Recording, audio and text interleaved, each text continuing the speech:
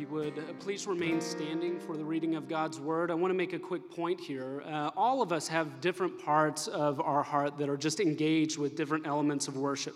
Some of us come here and our hearts are just energized to sing, others to pray, others come to receive the preaching, and there's something inside of us that just like resonates towards different elements of our worship. But what I want to encourage you with, not just this morning, but as we move forward, is to see that the primary meal that we are eating on the mornings that we come here and gather together, the primary sustenance of a believer is the text of God's Word. It's not even the songs that we sing back in response. You are active, by the way. This is not something that you just come to receive. We are singing God's words back to Him. We are praying God's words. We are doing God's word in coming and taking communion and in being baptized. There's lots of ways that we respond. This is not just a one-way kind of thing. But at this point, what we're doing is we're hearing from God. We're letting Him speak to us. And so even though we will be in all of Acts chapter 20, we're only going to read a few of the verses this morning. And so instead of even opening up a copy, I just want you to be attentive to the things that God says to you this morning through these words and just receive them in this moment. Acts chapter 20, starting in verse 7. On the first day of the week, when we were gathered together to break bread, Paul talked with them, intending to depart the next day, and he prolonged his speech until midnight. There were many lamps in the upper room where we were gathered, and a young man named Eutychus, sitting in the window, sank into a deep sleep as Paul talked still longer. And being overcome by sleep, he fell down from the third story and was taken up dead. But Paul went down and bent over him, and taking him in his arms, said, "Do not be alarmed, for his life is in him." And when Paul had gone up and had broken bread and eaten, he had conversed with them a while longer, until daybreak, and so departed. And they took the youth away alive, and were not a little comforted. This is the word of the Lord. If you would, please be seated and pray with me. God and Father, you speak first. We did not beckon that we might hear you. You chose to speak to us. Lord, you reveal yourself. It is no small thing. And so, Father, as much as we can tell, we are left here on this earth with three things that you ordain, that you give. The first is your word. You have spoken to us. The second is with your Spirit, who delights in illuminating your word. And the third is your people, who gather around your word. So, Lord, as we pray this morning, we ask that you would illuminate this room, illuminate our hearts, illuminate our souls, illuminate this city and this world by the power of your word. Father, we pray with great humility that you would allow for us to be good listeners this morning to the things that you have to say. Lord, we pray this morning a special anointing and blessing on Carl, an elder in this church, Lord, as he comes to tell us of what he's seen in your word. Lord, would you just anoint him during this time? Would you give him an extra measure of the Spirit? Lord, would you give him clarity as he comes and speaks? And Lord, would you not allow for us to be anything but encouraged? Lord, we see in the last words of this passage that they were not a little encouraged. Lord, would you encourage us this morning by the way of your word? So, Father, as we consider these things, as we have Carl come up and speak about the things that he has seen and heard in your word, Lord, we ask that you would be with us, that you would illuminate things by the power of your Spirit in this room, and that we would receive them together, and that we would act on them as a body.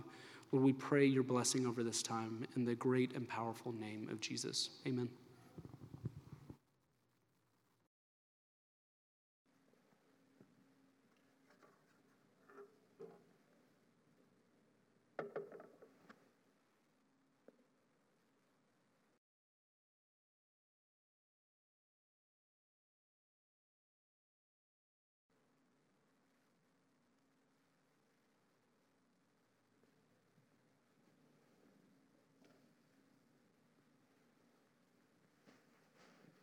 Good morning.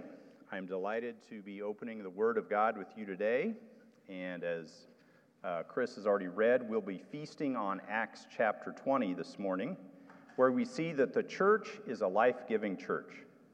So first, we'll cover the story of Eutychus, that Chris just read, being brought back to life, illustrating how the church at Troas was a life-giving community.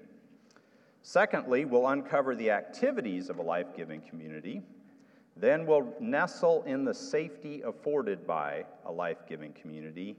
And then finally, we'll wrap up by examining the ownership of a life-giving community. So that's where we're headed today. That's our roadmap. You can put those waypoints into your GPS and make sure that we visit all of those things. But Chris already prayed for us. I just want to pray briefly again. So let's bow. Heavenly Father, I ask that your words would be encouraging to the disciples, to those who are gathered today, and that you would build us up as a result of a time in your word. We pray this in Jesus' name. Amen. Okay, so first I want to provide a little background on my experience with Church, a Life-Giving Community. That's a great title, very idealistic. Frankly, my experience with church has not always been Instagram-worthy, nor has it always erupted in a TikTok scripted dance of joy. Now, I realize the hydraulic engineer section of TikTok dances is rather small, but nonetheless. So there was the time that my reputation was mercilessly destroyed by unfettered gossip from people in the church. Ouch, that hurt. Time to move to a different church body. A couple decades later, Susan and I had rushed back from my nephew's wedding in Houston to make it back for a specially called church business meeting. The point of the business meeting, surprise, the church is moving out of state. It's going to be in North Carolina. Oh, I kind of felt abandoned by that. Then there was the time that was my fault. I left a church body suddenly without appropriately warning the pastor and the other leaders. I must humbly confess that it was not a God-honoring departure on my behalf, because that departure hurt people in that church. So I recognize that you may have experienced similar disappointments. Your mileage may vary. But in light of these depressing events, wouldn't it just be better that shouldn't I simply become bitter, walk out of church, and maybe just go ride my recumbent bicycle on the Trinity Trail on Sunday mornings and never go back to church ever again? Wouldn't that be a reasonable reaction? After each of these disappointments, I was still drawn back to the church body precisely because it is a life-giving community. And this is the kind of life-giving community that Acts chapter 20 describes. The Lord has made me, and it has made you for community. When I find myself without a church community, I realize just how much I desperately want and need that life-giving community that a church affords. We are made for community. We are made for relationship. So let's dive into Acts chapter 20 now, where we see how the church can be a refreshing, life-giving community. So the story of Eutychus illustrates that church can be a life-giving community. Just to kind of recap what Chris read, so Paul sailed into Troas. He's on his long missionary journey, so he plops down in Troas for about a week with believers in the church. So the church gathered on the first day of the week, so that was a church gathering, and they broke bread, so they had celebrated communion. And the place was so jam-packed that Eutychus, he was very nice, he was a young man, so he let the old guys like me sit on the ground floor. But Eutychus took a place on a third-story window. So if you look behind you, there's actually a third-story window. And it's that type of window where, do you think your parents would let you sit? No, they would not. That's extremely unsafe. But anyway, Eutychus was a nice young man, and there was very hard to find spots, so that's where he ended up. Well, there were lots of lamps in the place, and so he started to get drowsy. Paul keeps talking until midnight. That's after probably Eutychus' bedtime. I don't know. But anyway, Eutychus got drowsy, he fell asleep, and he fell to the ground and died. Paul calms everybody and says, "Stay cool, guys." That's not actually a direct rendering of the Greek, by the way. That's my paraphrase. And said, "The life is still in him." Paul brings Eutychus back to life. Paul resumes speaking until daybreak, and everyone is comforted. probably by his words and by the fact that Eutychus was raised back to life. So Eutychus was physically resurrected at church that day. He was dead, but he was raised back to life. So Eutychus becomes our poster boy, our young man, for receiving life from a life-giving community. Church is meant to be a life-giving community. So is our church a life-giving body of believers? Is there life to be found in this gathering? And that's a helpful evaluation question. I think the answer to that question is yes, by the way, just so that you know. So that's a great single concept. Church is a life-giving community. But I'm an engineer that likes details, so how can we ensure that City Church is a life-giving community? So let's examine some of the activities mentioned in today's text that are part of a life-giving community. Acts 20 is all about churches. The first part of Acts 20 is Paul traveling around, and he's doing his thing and encouraging and comforting disciples and churches as he's going around. Then Paul speaks to the church at Troas with Eutychus. That's what Chris read.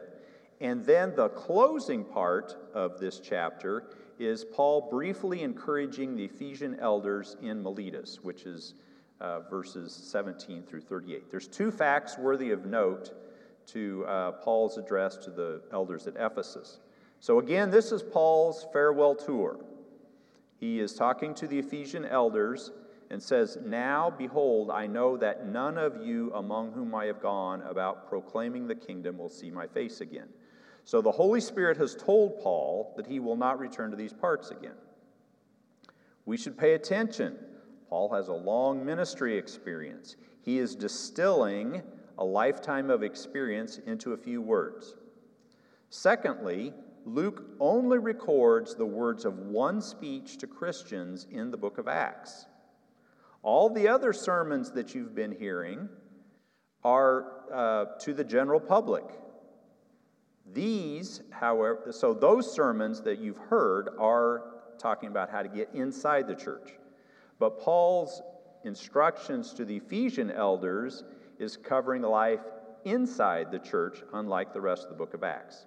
So let's read together Paul's address to the Ephesian elders, Acts 20, verses 18 through 38. I just could not resist reading that. So go ahead and put that up on the screen behind me. Paul speaks to the Ephesian elders. Now from Miletus he sent to Ephesus and called the elders of the church to come to him. And they came to him, and he said to them, "You yourselves know how I lived among you the whole time from the first day that I set foot in Asia, serving the Lord with all humility and with tears and with trials that happened to me through the plots of the Jews. How I did not shrink from declaring to you anything that was profitable and teaching you in public and from house to house, testifying both to Jews and to Greeks of repentance toward God and of faith in our Lord Jesus Christ. And now, behold, I am going to Jerusalem, constrained by the Spirit, not knowing what will happen to me there, except that the Holy Spirit testifies to me in every city that imprisonment and afflictions await me. But I do not account my life of any value, nor as precious to myself, if only I may finish my course and the ministry that I received from the Lord Jesus, to testify of the gospel of the grace of God. And now, behold, I know that none of you among whom I have gone about proclaiming the kingdom will see my face again. Therefore I testify to you this day that I am innocent of the blood of all, for I did not shrink from declaring to you the whole counsel of God. Pay careful attention to yourselves and to all the flock in which the Holy Spirit has made you overseers to care for the church of God, which he obtained with his own blood. I know that after my departure, fierce wolves will come in among you, not sparing the flock. And from among your own selves will arise men speaking twisted things to draw away the disciples after them. Therefore be alert, remembering that for 3 years I did not cease, night or day, to admonish every one of you with tears. And now I commend you to God and to the word of his grace, which is able to build you up and to give you the inheritance among all those who are sanctified. I coveted no one's silver or gold or apparel. You yourselves know that these hands minister to my necessities and to those who are with me. In all these things I have shown you that by working hard in this way we must help the weak and remember the words of the Lord Jesus, how he himself said, "It is more blessed to give than to receive." And when he had said these things, he knelt down and prayed with them all. And there was much weeping on the part of all. They embraced Paul and kissed him, being sorrowful most of all because of the word he had spoken, that they should not see his face again. And they accompanied him to the ship. Okay.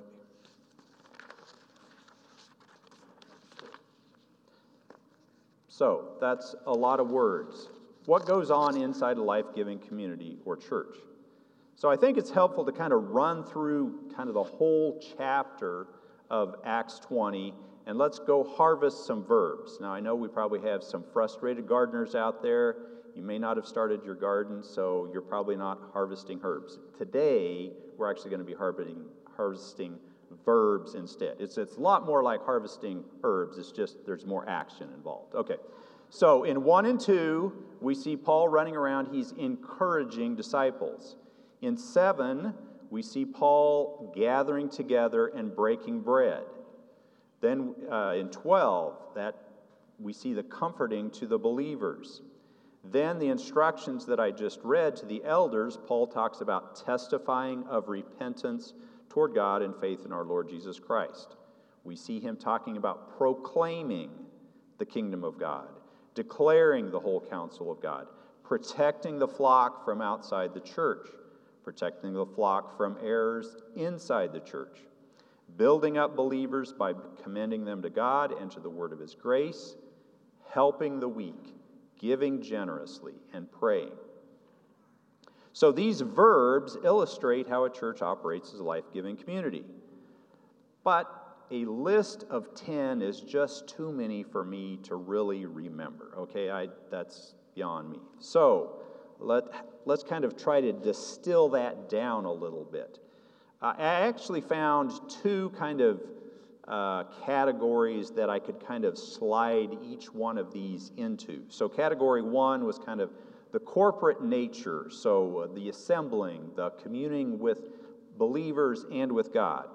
So under that category, the gathering together, the breaking of bread, that's actually communing with God. That's part of the vertical relationship. And then the horizontal relationship, as we were gathered, helping the weak, generous giving, encouraging and comforting, and prayer, that's kind of reinforcing the vertical relationship, God and man. And then kind of on the word-centric stuff, the stuff you can't do without the word, is repentance toward God and faith in our Lord Jesus Christ. Who is Jesus? How do you repent? What is faith in Christ? I need the word to be able to do those things accurately and correctly. Proclaiming the kingdom of God, I need the word for that. Declaring the whole counsel of God, that's found in the scriptures. Building up believers by commending them to God and to the word of his grace.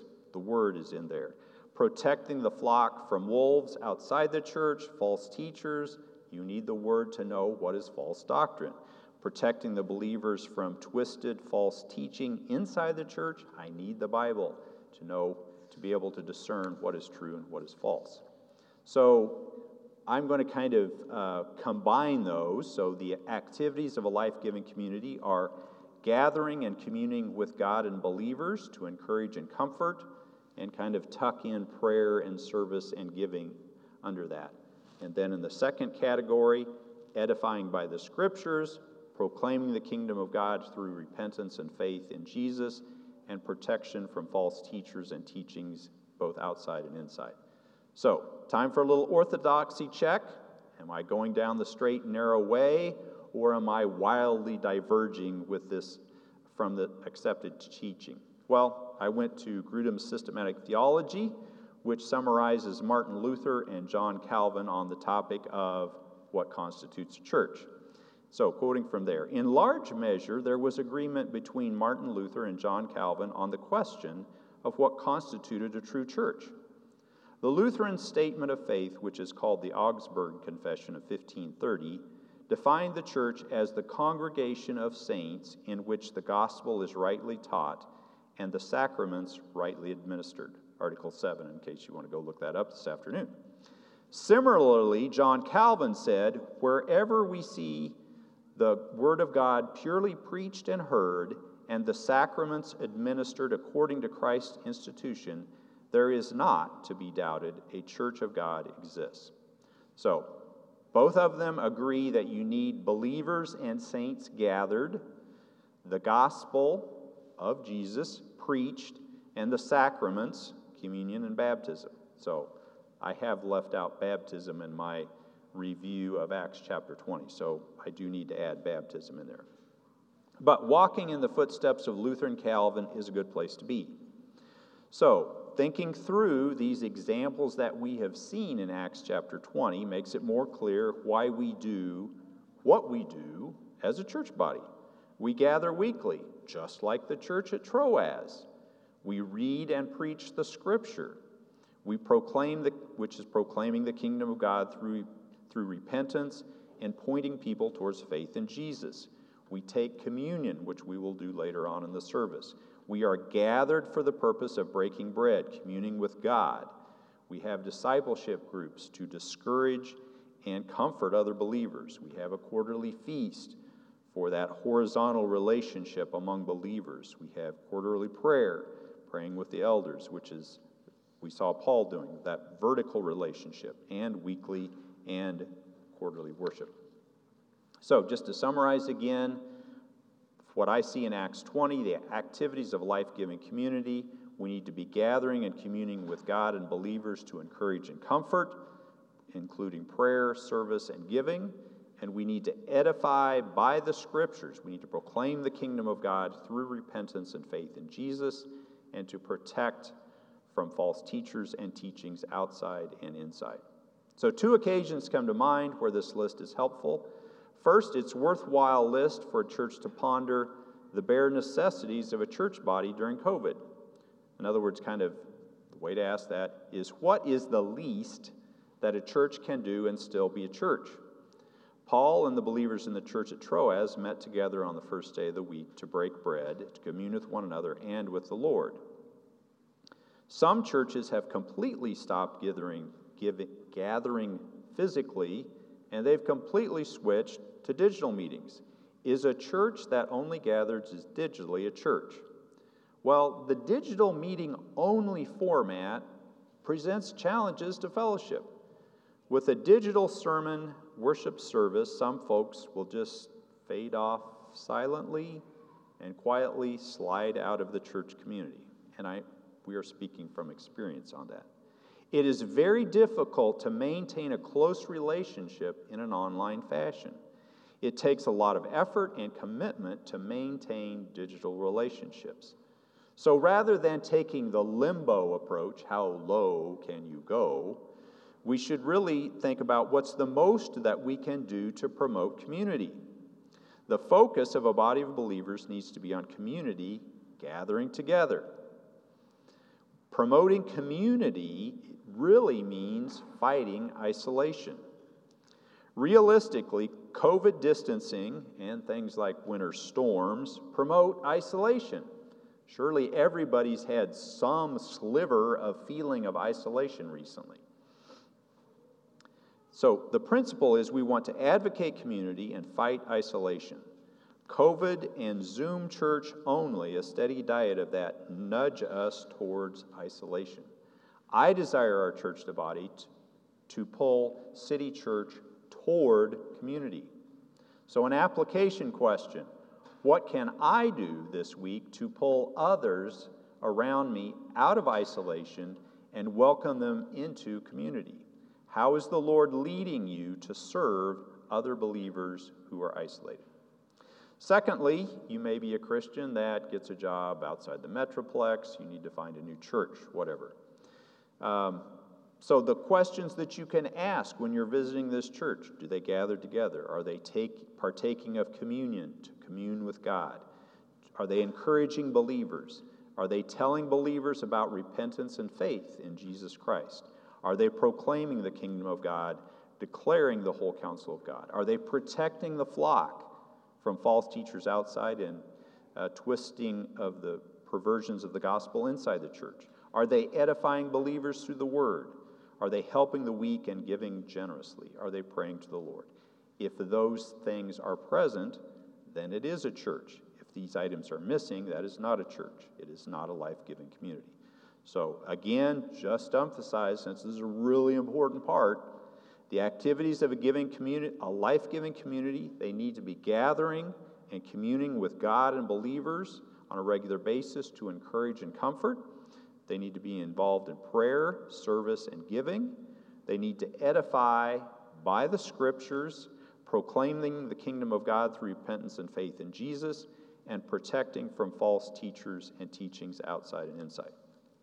So, now that we have listed the essential activities within a life-giving community, let's look at the safety afforded by a life-giving community. Satan is always present in destabilizing forces, trying to tear and rip apart the local body of believers. Paul soberly instructed the Ephesian elders to care for the believers, because he said, "I know that after my departure, fierce wolves will come in among you, not sparing the flock. And from among your own selves will arise men speaking twisted things to draw away the disciples after them." Now, lest you think that Paul was maybe a little deranged on this false teacher stuff, go read John's warning to the first church in Revelation. That first church in Revelation chapter 2, that's Ephesus. And it says so John says in Revelation 2, verses 1 and 2, "To the angel of the church in Ephesus write, the words of him who holds the 7 stars in his right hand, who walks among the 7 golden lampstands," which were churches. "I know your works, your toil, and your patient endurance, and how you cannot bear with those who are evil, but have tested those who call themselves apostles and are not, and found them to be false." So, even John recognized and saw this problem with false teachings in Ephesus. So Paul warns them about wolves, the false apostle, and John echoes that same sentiment in Revelation 2. Satan is still attacking the church from outside, and he wants to twist and pervert the gospel inside the church. That's why the Holy Spirit appoints elders in the church to care for the flock. The overseers, elders, are to protect the flock from fierce wolves outside and to maintain the purity of the gospel from becoming twisted and perverted. These dangers to the church and the protections afforded by the church, local body of believers, show that the importance of being inside a life-giving community. So recently, at least at my house anyway, there was a fierce winter storm. There were repeated warnings from the National Weather Service, bring your pets inside, because they wouldn't survive outside, unsheltered. Now, if you happen to had a pet bison, does anybody have a pet bison here? If you had a pet bison, I think they're going to do fine outside, okay? They're large animals, close to a ton. They've got a shaggy coat. They're good to go, okay? So if you have a pet bison, you don't have to bring him inside. However, the pet in my household is a little 16-pound short-haired dog named Taquito. He's not going to do well outside. He gets to come inside for his own protection and safety. So in the same way, there are howling spiritual winds of hopelessness and despair in our world today. So a public service announcement from the Spiritual Weather Service tells you to seek shelter immediately. Unsheltered Christians are open to spiritual turmoil and upheaval. Burrow into a church, a life-giving community to find safety. Membership inside a church affords protection from the storms outside, and leaders are called to protect and keep you safe inside the church. A life-giving community, through appointed overseers, provides protection and safety for those that are within that body of believers. Now that we've seen the safety afforded by a life-giving community, let's look at the owner of a life-giving community. So in Acts chapter 20, there's bunches and bunches and bunches of churches. Probably like 7. It's really hard to tell exactly how many, and some of them are areas and regions, and I get confused. But anyway, there's a bunch of them. Is it best to think of those churches as being owned by Paul? Paul may have been the one who started them. Or are they really property of the members of that church who resided there? The same way as City Church. Is City Church best thought of as belonging to the elders, or does City Church really belong to the members, those who come? Paul answers that question, fortunately, in verse 28, where he says, "Pay attention to yourselves and to all the flock," speaking to the elders, "in which the Holy Spirit has made you overseers to care for the church of God, which he obtained with his own blood." Verse 28. So, as to the question, who owns the life-giving community, is it elders or members? The answer is neither. God is the sole owner of the church of God. His name is on the deed for City Church.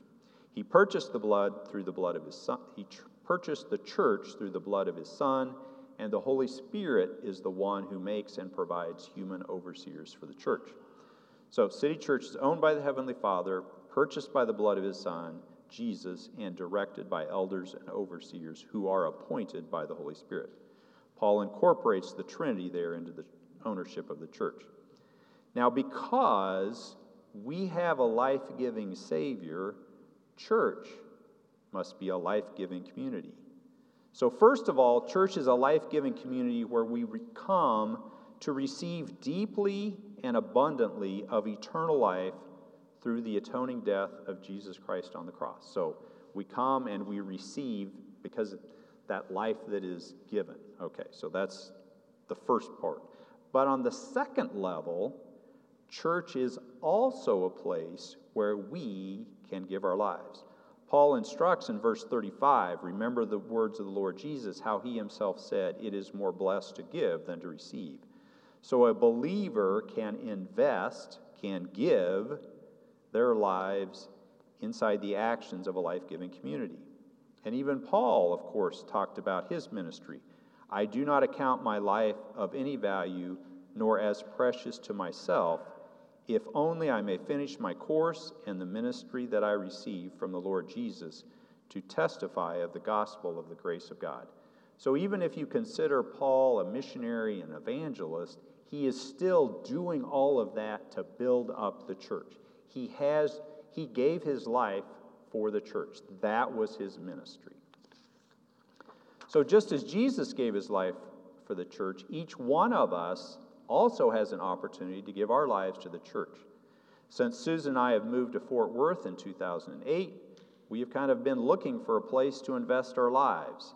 It's been manifested by a restlessness in our souls. We have been on a journey to find a church home that is a life-giving community. Not only to receive abundant life, that's step one from that community, but also to invest our lives in something eternal, the souls of those whom God has created. So Susan and I have found that life-giving community at City Church. You are investing your life in something. It's just the question of what do you want to invest your life in? So again, to summarize, we are called to two concepts. Come to church, a life-giving community, and receive deeply of God's abundant and merciful, soul-satisfying eternal life. Be a Eutychus, find life. And secondly, we are called to pour our lives into church and the eternal souls therein. This is the way, or a way we can follow Jesus' example of life-giving and receive blessings for giving. Let's pray. Heavenly Father, we thank you that you have placed us inside of life-giving communities, that you have made us for relationship. You have made us for relationship with you and with believers. Lord, I thank you for the opportunity today that we had to gather together to enjoy being with others and to turn our hearts and our minds and our souls toward you and to be encouraged and edified.